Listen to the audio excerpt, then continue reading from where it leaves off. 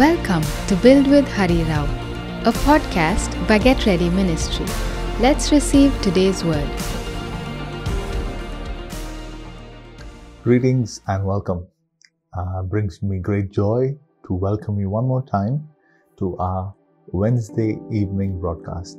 I am thrilled in my heart and my spirit to meet you one more time and to bring God's word to you. I trust you have been walking with the Lord and that you have had territorial dominance and you begin to understand the subject over the course of the last 10 days. Let's quickly pray and get into the word today. I am going to keep it brief, but I want to talk on a subject that I believe is very pertinent in this hour. Let's pray.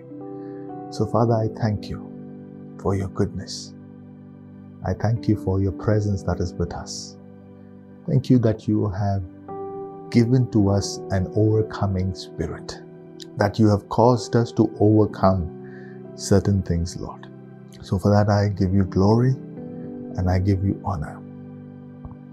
I pray that you will anoint this evening's time together, that my words will be inspired by the Holy Spirit. It'll be comforting. It'll bring illumination, encouragement, and it'll build the body of Christ, Lord. I pray that your people will be ready to receive what comes from your throne. Prepare our hearts, Lord. Prepare our minds, Lord.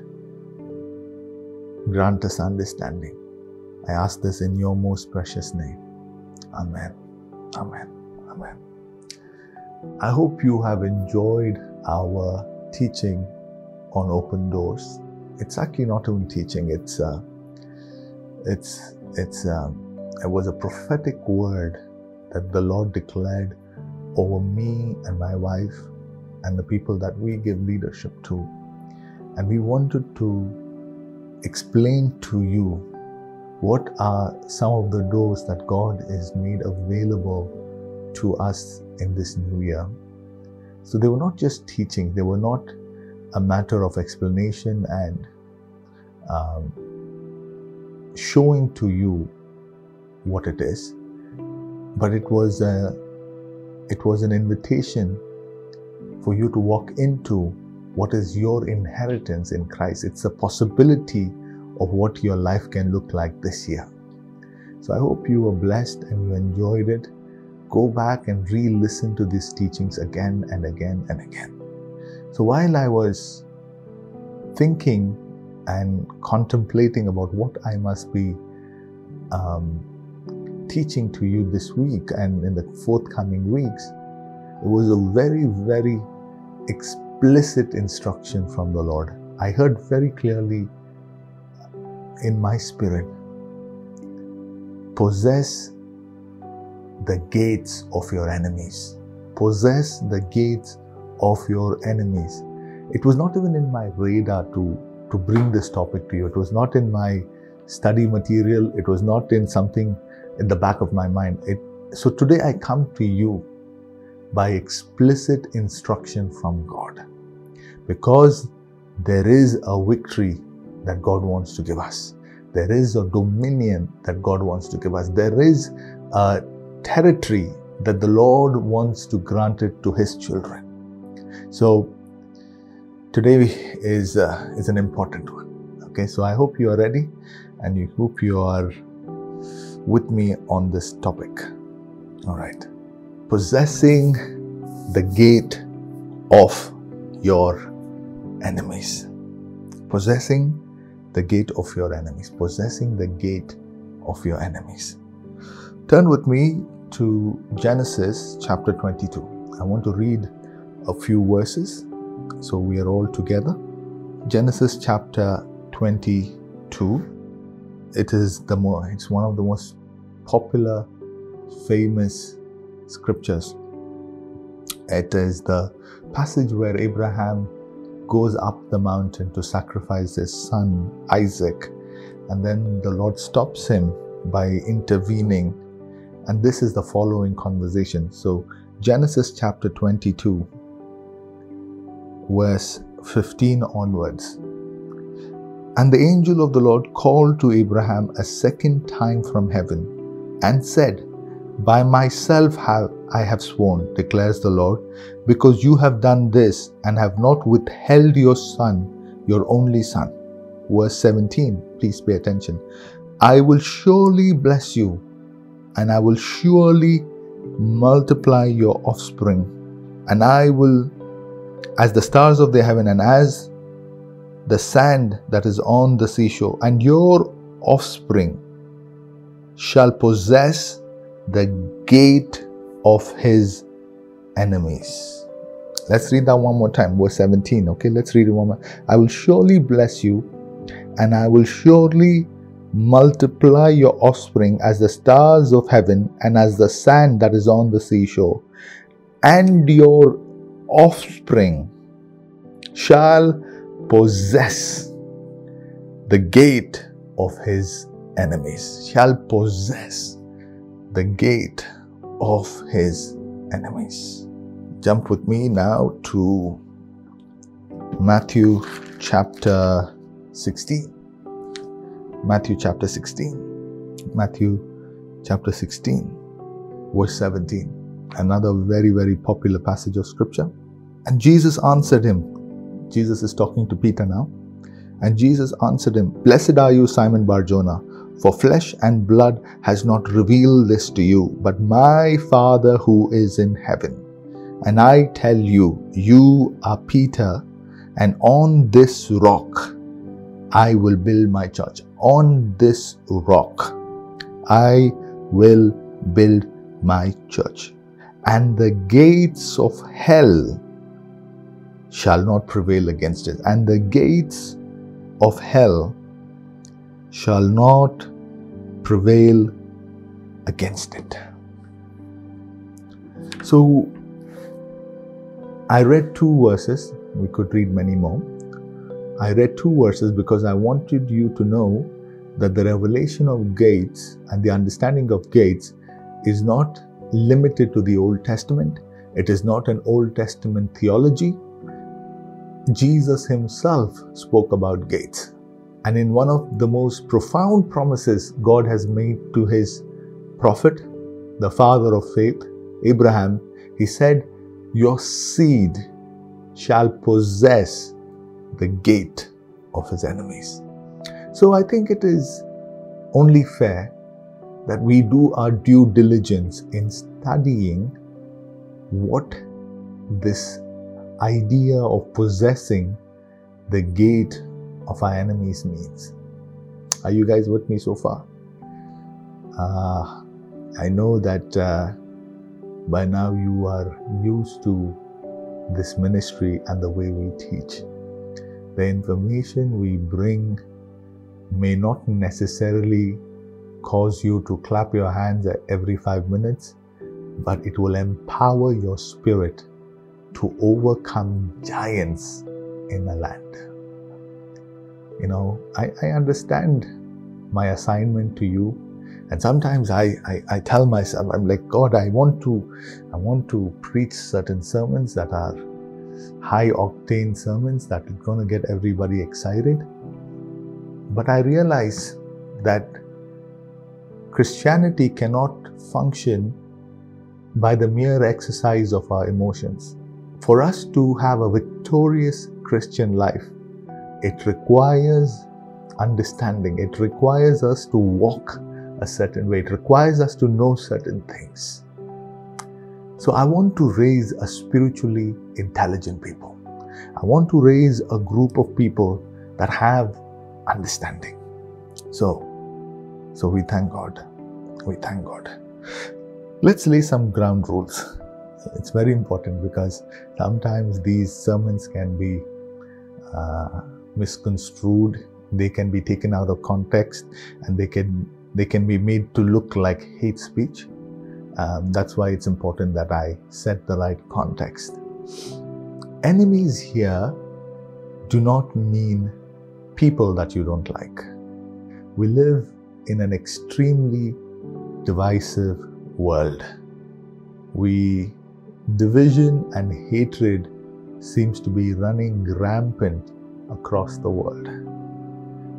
Leaders, politicians, influencers, they all seem to be unspoken agenda of turning brother against brother, sister against sister, family against family. And if we are not careful, we will begin to mistrust and make enemies out of friends. So when scripture says, possess the gate of your enemies, it is not talking about any particular ethnic group.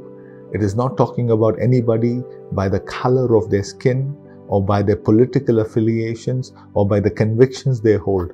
Let's stop demonizing people.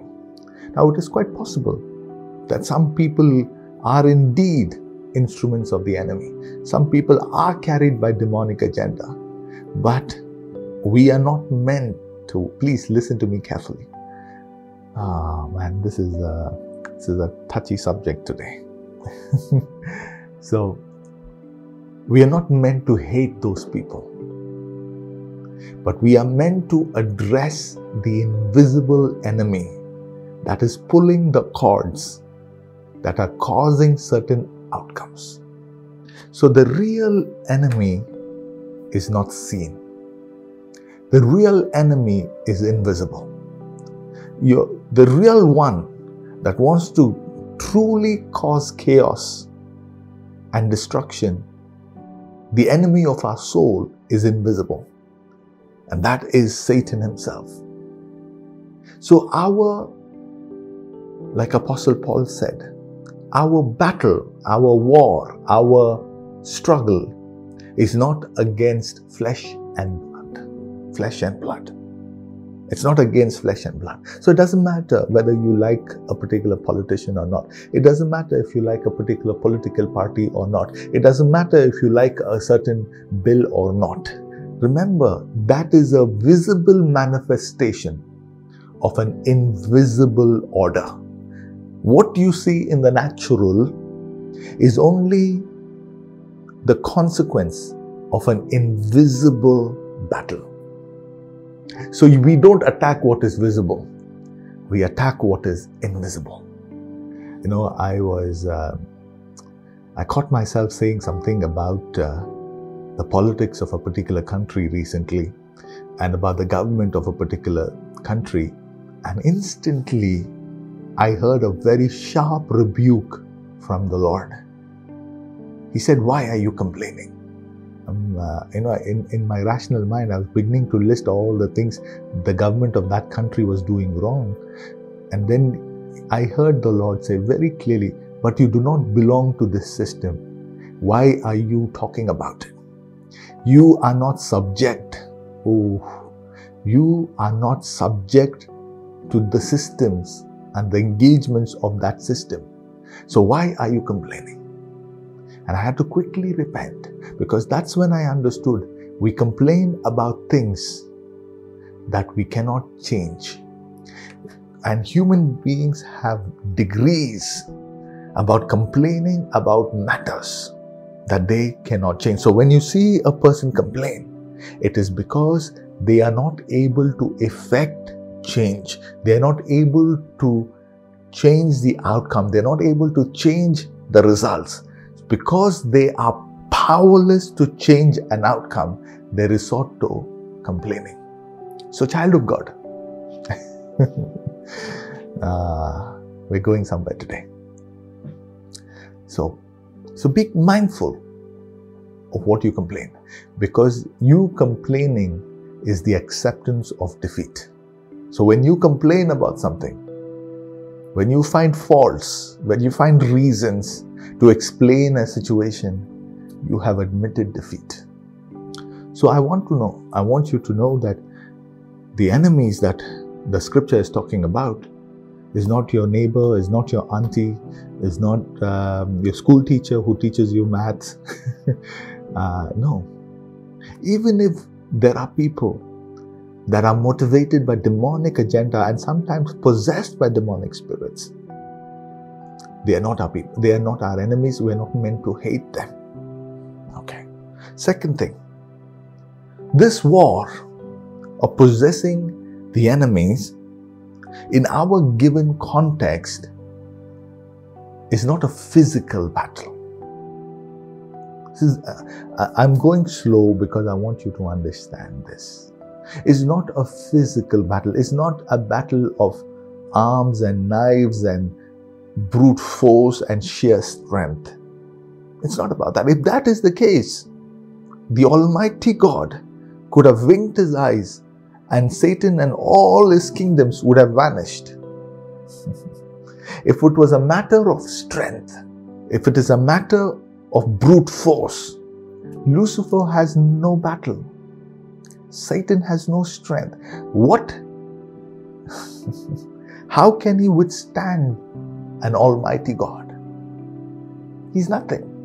But yet not being almighty, yet not being all powerful, yet not possessing even a tiny bit of the power and the strength that God possesses, you see that Lucifer keeps waging warfare against Christ and those who belong to him. So this is not a battle of strength. This is not a battle of power. Then the question is, what is the battle? Then the question is, what is the fight about? How is it that the enemy is so successful in some cases, waging warfare? Yeah. So the battle is over what God has spoken. The battle is over who God says He is. The battle is a battle of legality. The battle is a battle over rules of engagement. And this may sound very simple, but you'll get there. We'll get there together, don't worry. For example, when Jesus was baptized, the Father said, "This is my beloved Son, in whom I am well pleased." It was a declaration of who Jesus is and His relationship with the Heavenly Father. And what was the temptation about? The temptation was about the identity of Jesus. Please stay with me. Lucifer came to verify what was spoken, if it was indeed true. So the tests that Jesus was subjected to, was to verify what God has spoken. In another matter, you see Job. We have to stay within the confines of what is given to us in Scripture, right? We don't want to just have fairy tales. God says, "Have you considered my servant Job?" And goes on to list his characteristics, goes on to list the traits that he admires in Job. And Satan comes and challenges it. Well, of course he's going to be God-fearing. He's going to worship you. He's going to be a good man, or whatever it is, because you have done these things to him. Take away these benefits and let's see if he's still the kind of person that you are. So what was the battle over? The battle was over what was spoken. The battle was over what was said. This is very important, very, very important. For example, the gifts and the callings of God are without reproach, which means that God does not, change His mind about the callings and the gifts He has given to people, or to anybody for that matter. Very important. Okay? He doesn't call somebody and then say, you know what, I'm really upset with you. I'm taking back my calling from you. I'm taking back my anointing from you. I'm taking back my gifts from you. I'm taking back what I gave to you. If that was the case, please listen to me. If that was the case, Satan should have been stripped and robbed of all his power, all his anointing, all his grace immediately after his rebellion. No. He was cast out of his legal position. He was cast out of heaven. But he continued to possess and have the powers he acquired that was given to him at the point of creation. Now, some people are very, very... I was in a conversation with somebody and it was a fascinating conversation because we started discussing, where did Satan get his power from? Because only God is the source of his own power. Only God is self-sustaining, and he is the creator of all power. Only God, only the Almighty God. So every other being got his or her or its power from the Creator. So Satan's power was not his own. Satan's strength or charisma or grace or anointing was not his own. He didn't create it. It was given to him because of the office and the position he possessed. But when he rebelled against God and he was kicked out, he lost his legal position but kept the power that came with it. That's how he went about deceiving people. That's how he, oh God help us. That's how he went about deceiving Adam. And once he deceived Adam, he took the authority that Adam had and began to rule and reign in place of Adam. I'm trying to show you something. How did Satan do this? How did Lucifer manage to do this? Because he understood the nature of God. And he found ways, loopholes, where he understood that God cannot lie. It is against the nature of God to lie. It is against the nature of God to take back his word.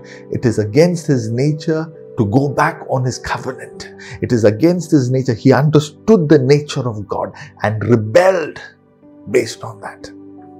He used it. So God said, no problem. No problem. You see, this is where Satan thinks he's smarter than God. He thinks he can outwit God. He thinks he can outmaneuver God. But God is almighty. God is almighty. God is all wise. He knows the plans and the strategies Lucifer has even before it came to him. He cannot be God and not know what one of his created beings was planning. Which means that before the foundations of the earth, Christ was slain. So the plan to defeat Lucifer, the plan and the purpose, the remedy of all the plans of the enemy was in place even before Lucifer conceived that matter. So when the scripture says, my God help us, your seed shall possess the gates of its enemies, we must understand that we have been called by God not to engage in a battle of brute strength, not to engage in a battle of sheer strength and force, but it is to occupy a territory that is legally given to us and remove demonic principalities, remove demonic forces that are causing unrest, destruction, and causing demonic agendas to be pushed and pumped out. And we don't do this by yelling and no. We do this by engaging spiritual protocols. You will never see Jesus getting into animated fistfights with the devil. It was a war of words. It was a war of legalities. It was a war. It was a battle that was based on the revealed word, the revealed covenant of God. Let me give you an example. Let's say you're driving your car. Okay? Let's say you're driving your car. You're on a road where the speed limit is 50 kilometers. Right? You're on a road that says go at 50 kilometers. And then a traffic police comes by and stops you and wants to give you a ticket. He wants to fine you, and he says that you are going at 60 on a road that you're supposed to go at 50. And you tell him, no sir, I'm going at 50. And he says you're going at 60. Okay? Now let's imagine you are a tiny 18, 19-year-old kid who's very skinny, very petite, okay? And let's imagine the cop to be a 7-foot, big, muscular man. Now the fight is not about who has more strength. The fight is on the legality. Did I indeed go over speed? We need to establish the fact, what was my speed? It doesn't matter how strong you are. It doesn't matter that you're 7 foot and somebody else is 5 foot. It doesn't matter how much muscle power you have. It is about the law that said on this road you can go at 50. Now you are bringing an accusation to me that saying I was going at 60, but I am defending that I'm going at 50.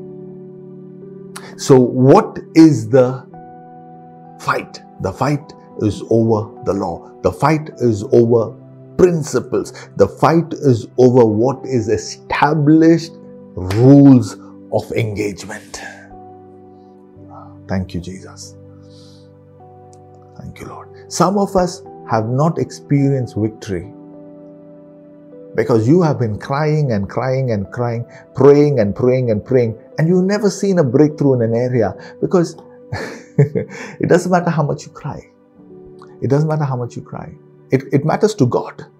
But in the court of law, it's not your tears that win you the battle. In the court of law, it's evidence. It's the case you present. The evidence you create for your case. Okay. I hope we have established these ground rules because it's very important. Very, very, very, very important. Because without this understanding, let's say I'm just going to use myself as an example. Okay, let's not use myself. Okay. Let's say there is a believer who has a habit of stealing. Let's say there's a child of God. You can. Let's say there's a child of God.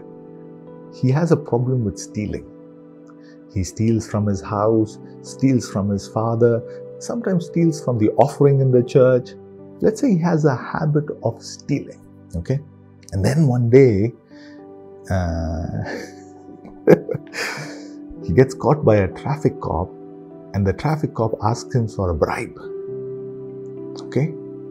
And then he's forced to bribe. And then he doesn't want to pay a bribe. Or let's say it could be any situation. And then comes back home and begins to engage in spiritual warfare. He says, I come against the spirit of corruption that is running in my city. I come against the spirit of corruption that is running in the police department, in the traffic department. I come against it. I can promise you, his spiritual warfare, his prayers will have no effect. They will have no power. Because the same spirit that was operating in the cop was also operating in him. But they were different manifestations of the same spirit. He was as corrupt as the cop. So, I'm trying to take us somewhere. I'm trying to show us how we can navigate this.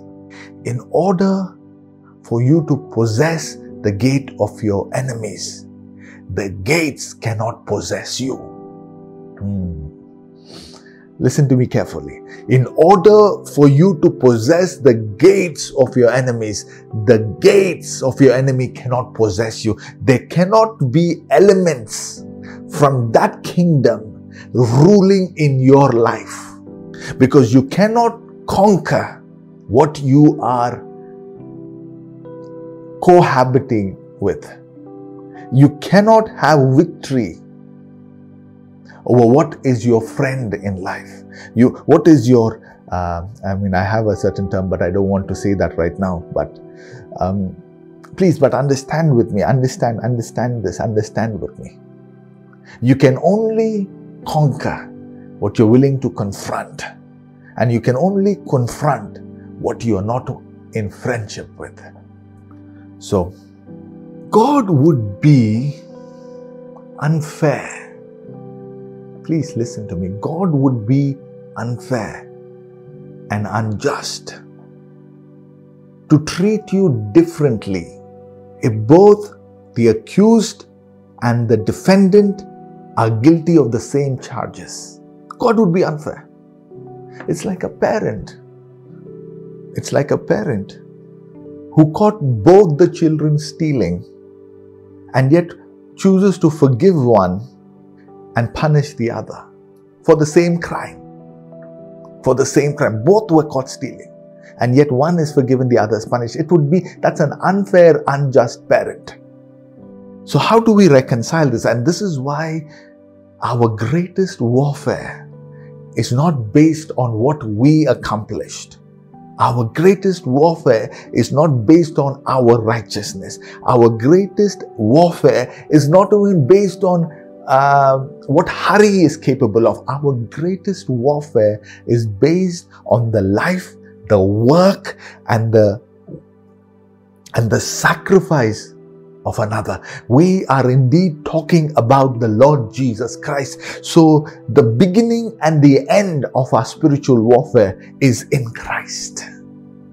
We have no victory and we have no battle outside of Christ. It's very, very, very, very dangerous to engage in spiritual warfare outside of Christ. What victory do you have outside of Christ? Come on.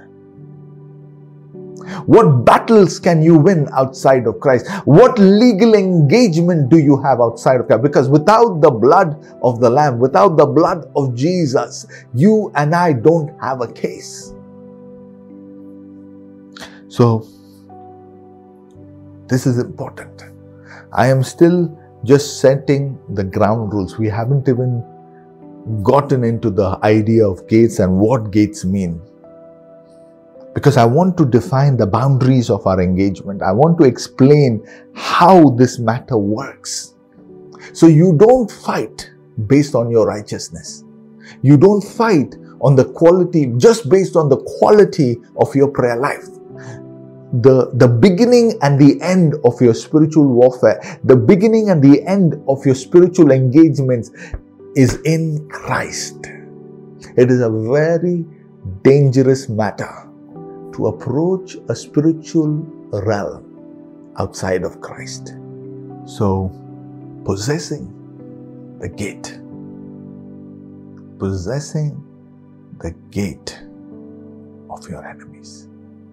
Possessing the gate of your enemies. It's a very fascinating passage of scripture. Let's go back to Genesis. Can I take my time with you today? Let's go back to Genesis chapter 22. We thank God. Genesis 22. Let's read this carefully.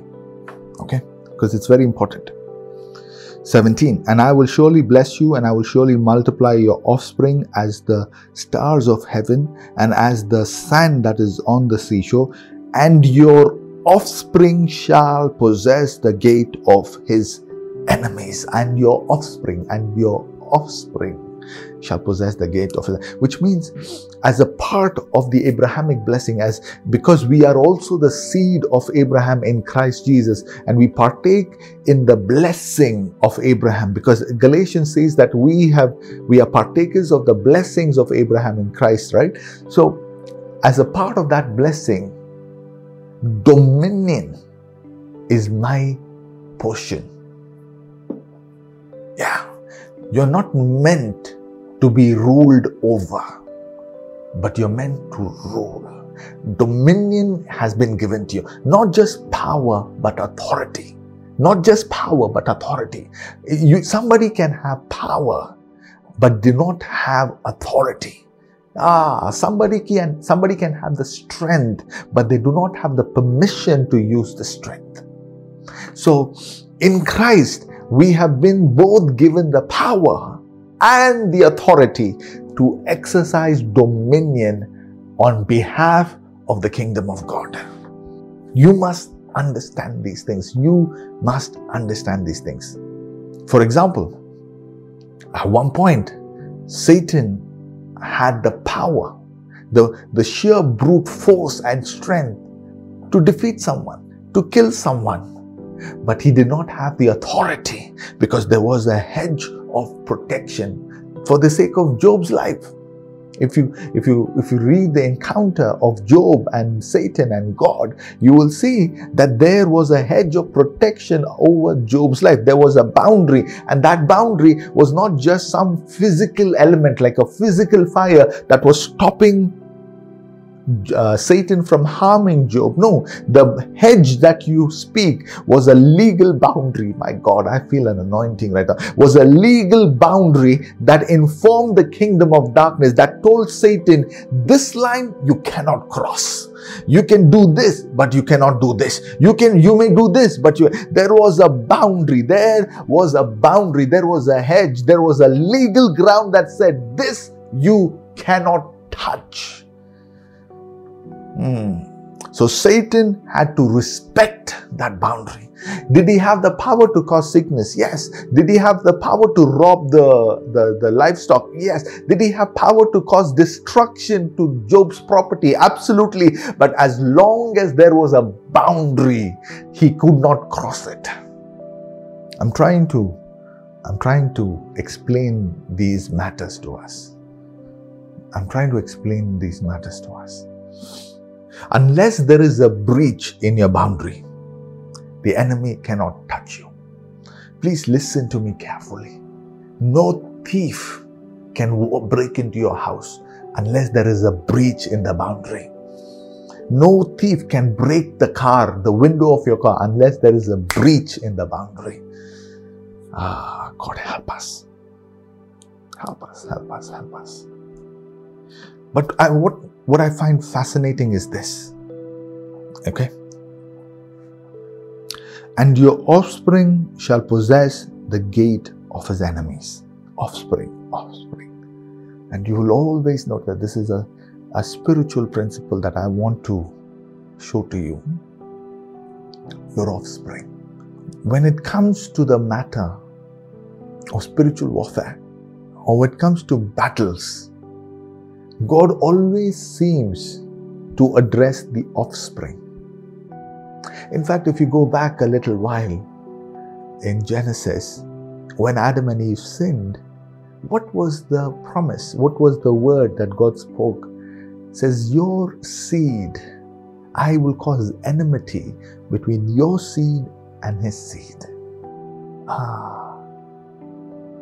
It didn't say, I will cause enmity between you and the serpent. It says, your seed and his seed. So it seems like, we won't get into it, but I'll give you a little bit. Just one line. It seems like God's chosen way of engaging warfare is not to get himself involved, but to get his seed involved. That is why you will see that all the battles are fought by Christ the Son, and the Father Almighty never engages in them. It is the privilege and the responsibility of the Son to win battles. The Father empowers the Son to win battles. You'll get it. You will get it. You will get it. One day you will get it. Don't worry. You never see the Father battle. You'll only see the Son come into a battle. Why? It is the privilege of the Son and the responsibility of the Son to wage warfare on behalf of the Father. That's why the Psalm says, David says, his sons are like arrows in a quiver, and they fight at the gates. I gave you a very, very powerful spiritual principle right there. The Father empowers the Son, and the Son wins the battles. It's a spiritual protocol. The Father never represents himself in the battle. The Father sends a Son. Let's do one more time, okay? Let's do one more time. Let's look at this principle one more time. Let's go back to Matthew chapter 16. Matthew chapter 16. Let's go back. You will see this principle now. You will see this principle now. Verse 18, okay? And I tell you, you are Peter, and on this rock I will build my church. Now what is Jesus doing? What is Jesus doing? He says, I will build my church, and the gates of hell shall not prevail against it. Wait a second. Now you see that Jesus Christ himself, God help us. Now Christ is saying, there is a battle that I will fight, which was the battle on the cross. There was a battle, there was a warfare that Jesus engaged in, and that was the engagement of the cross. There was a warfare on the cross. There was a battle on the cross. He said, that I'm going to take care. That my Father will not do it. That I will do it. But there is still a battle that I want my church to engage in. And the gates of hell shall not prevail against the church. Now, do you see Jesus visible? No. But what do you see? You see the church visible. He won the battle on the cross.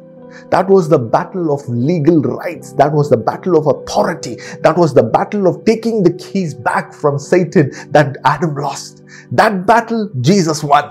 And now he's saying, I will build my church. I will build my son. I will build my bride. I will build my people. And the gates of hell shall not prevail against the church. Now he's empowering the church to win against the gates of hell. Do we see Jesus Christ? No, we don't. What do we see? The church. So the church is the visible representation of the invisible Christ. Let me say that to you one more time. This is good food, child of God. This is good food. So the church is the visible representation of the invisible Christ. So we are the visible representation of the victory the invisible Christ has already accomplished for us. So when you see the church marching forward, it's Christ marching forward. When you see the church advancing, it is the kingdom of God advancing. When you see the church gain territory, the kingdom of God is gaining territory. When you support the church, you support the kingdom of God. We must understand this principle of representation.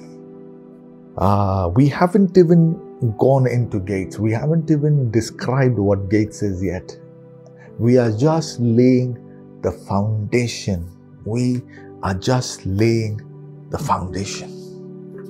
Go with me to the book of Ephesians. Oh, we thank God. We thank God. We thank God. The book of Ephesians, chapter 6 and verse 10. Finally, Ephesians chapter 6 verse 10. Finally, be strong in the Lord and in the strength of His might.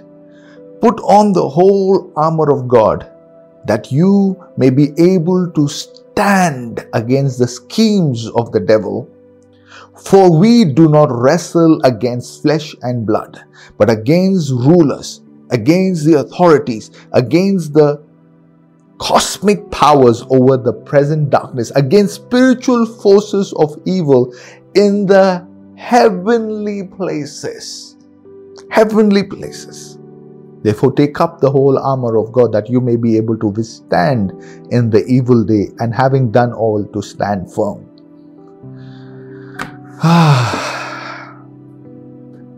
So we see that this battle is an invisible battle, yet one side of the player is visible. We are the visible component of this matter.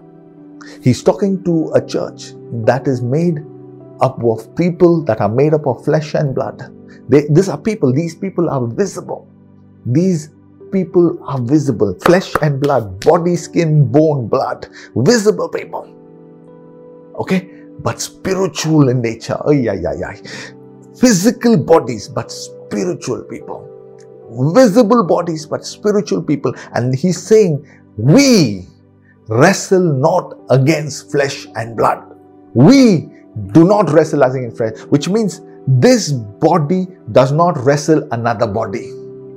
This body does not wrestle another body.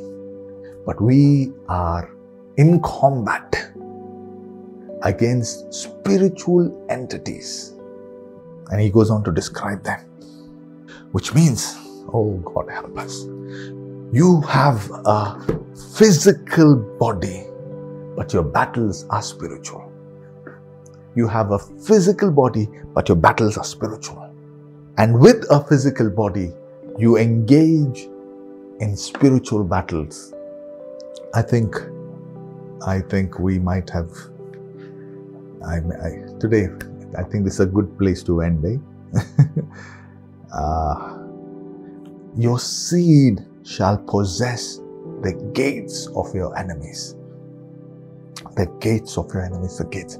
Let me share this one thing, and we'll close. I've said it before. Let me share. We must always ask the question, what does the Bible mean by gates?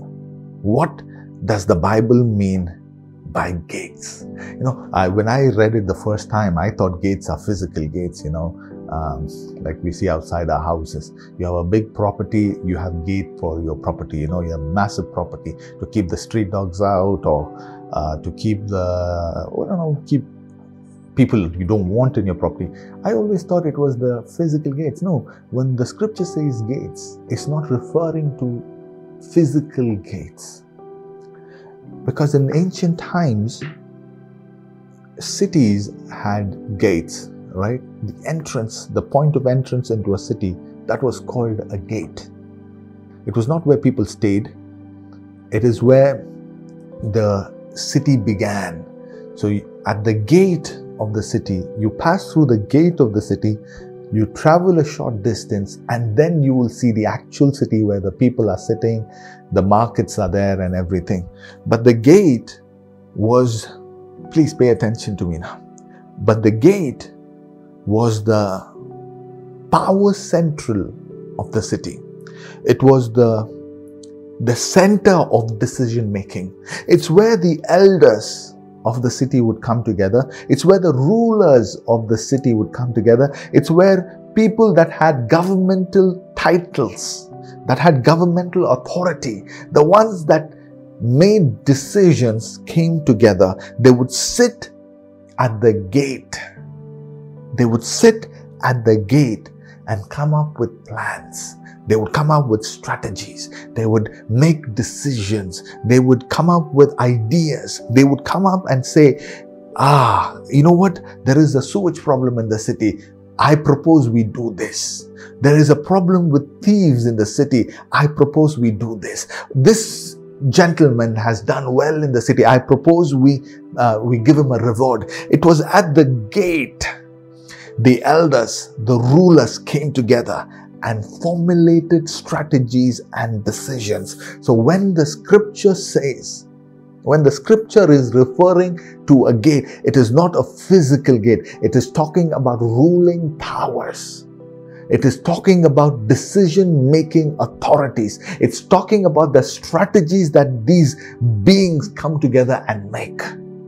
And Jesus is telling us that there is a gate in hell. The gates of hell shall not prevail. The ruling powers of hell, the strategy, the decision makers, the strategy creators of hell shall not prevail against the church. And when God is speaking to Abraham, He's telling, oh, help us, Lord Jesus. The gates of your enemies, the ones that come together and make plans, the ones that come together and make decisions, the ones that come together and strategize against you, the ones that come together and make counsel against you, they will possess the gate of the enemy. Which means that we will not only have a seat at the table, but we will be the controlling force and power over that gate. Child of God, this revelation of gates is not earthly. It's a heavenly thing. You think that it was just random human beings that said, hey, you know what, let's meet at the entrance of the city, at the gate of the city. We'll sit there. No, it's mimicking a heavenly pattern. And in the coming days, I'll show it to you how there is a heavenly gate. Just like hell has gates, there is a heavenly gate. I'll give you a little teaser, okay? I'll give you a little teaser. Ephesians says, we are seated in heavenly places. You and I are seated in heavenly places. Where are we seated?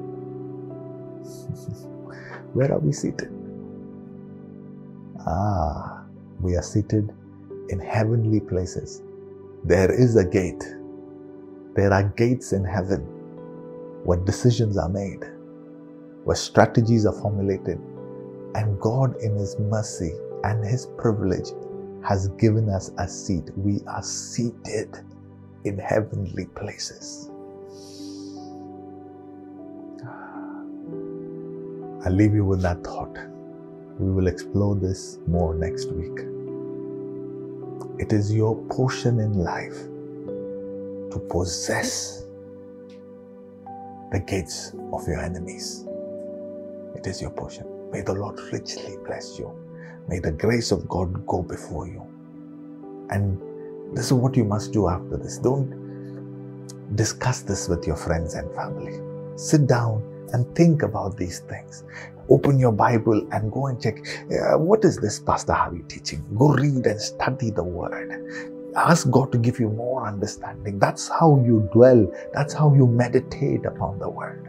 And when we come back together, you will see that your learning and your joy will be more and will be complete. Amen. So make your conversations about God. God bless you, child of God. I'll see you on Saturday. Take care. Thank you for tuning in to this episode. Please consider sharing it. And for more information, log on to harirao.com.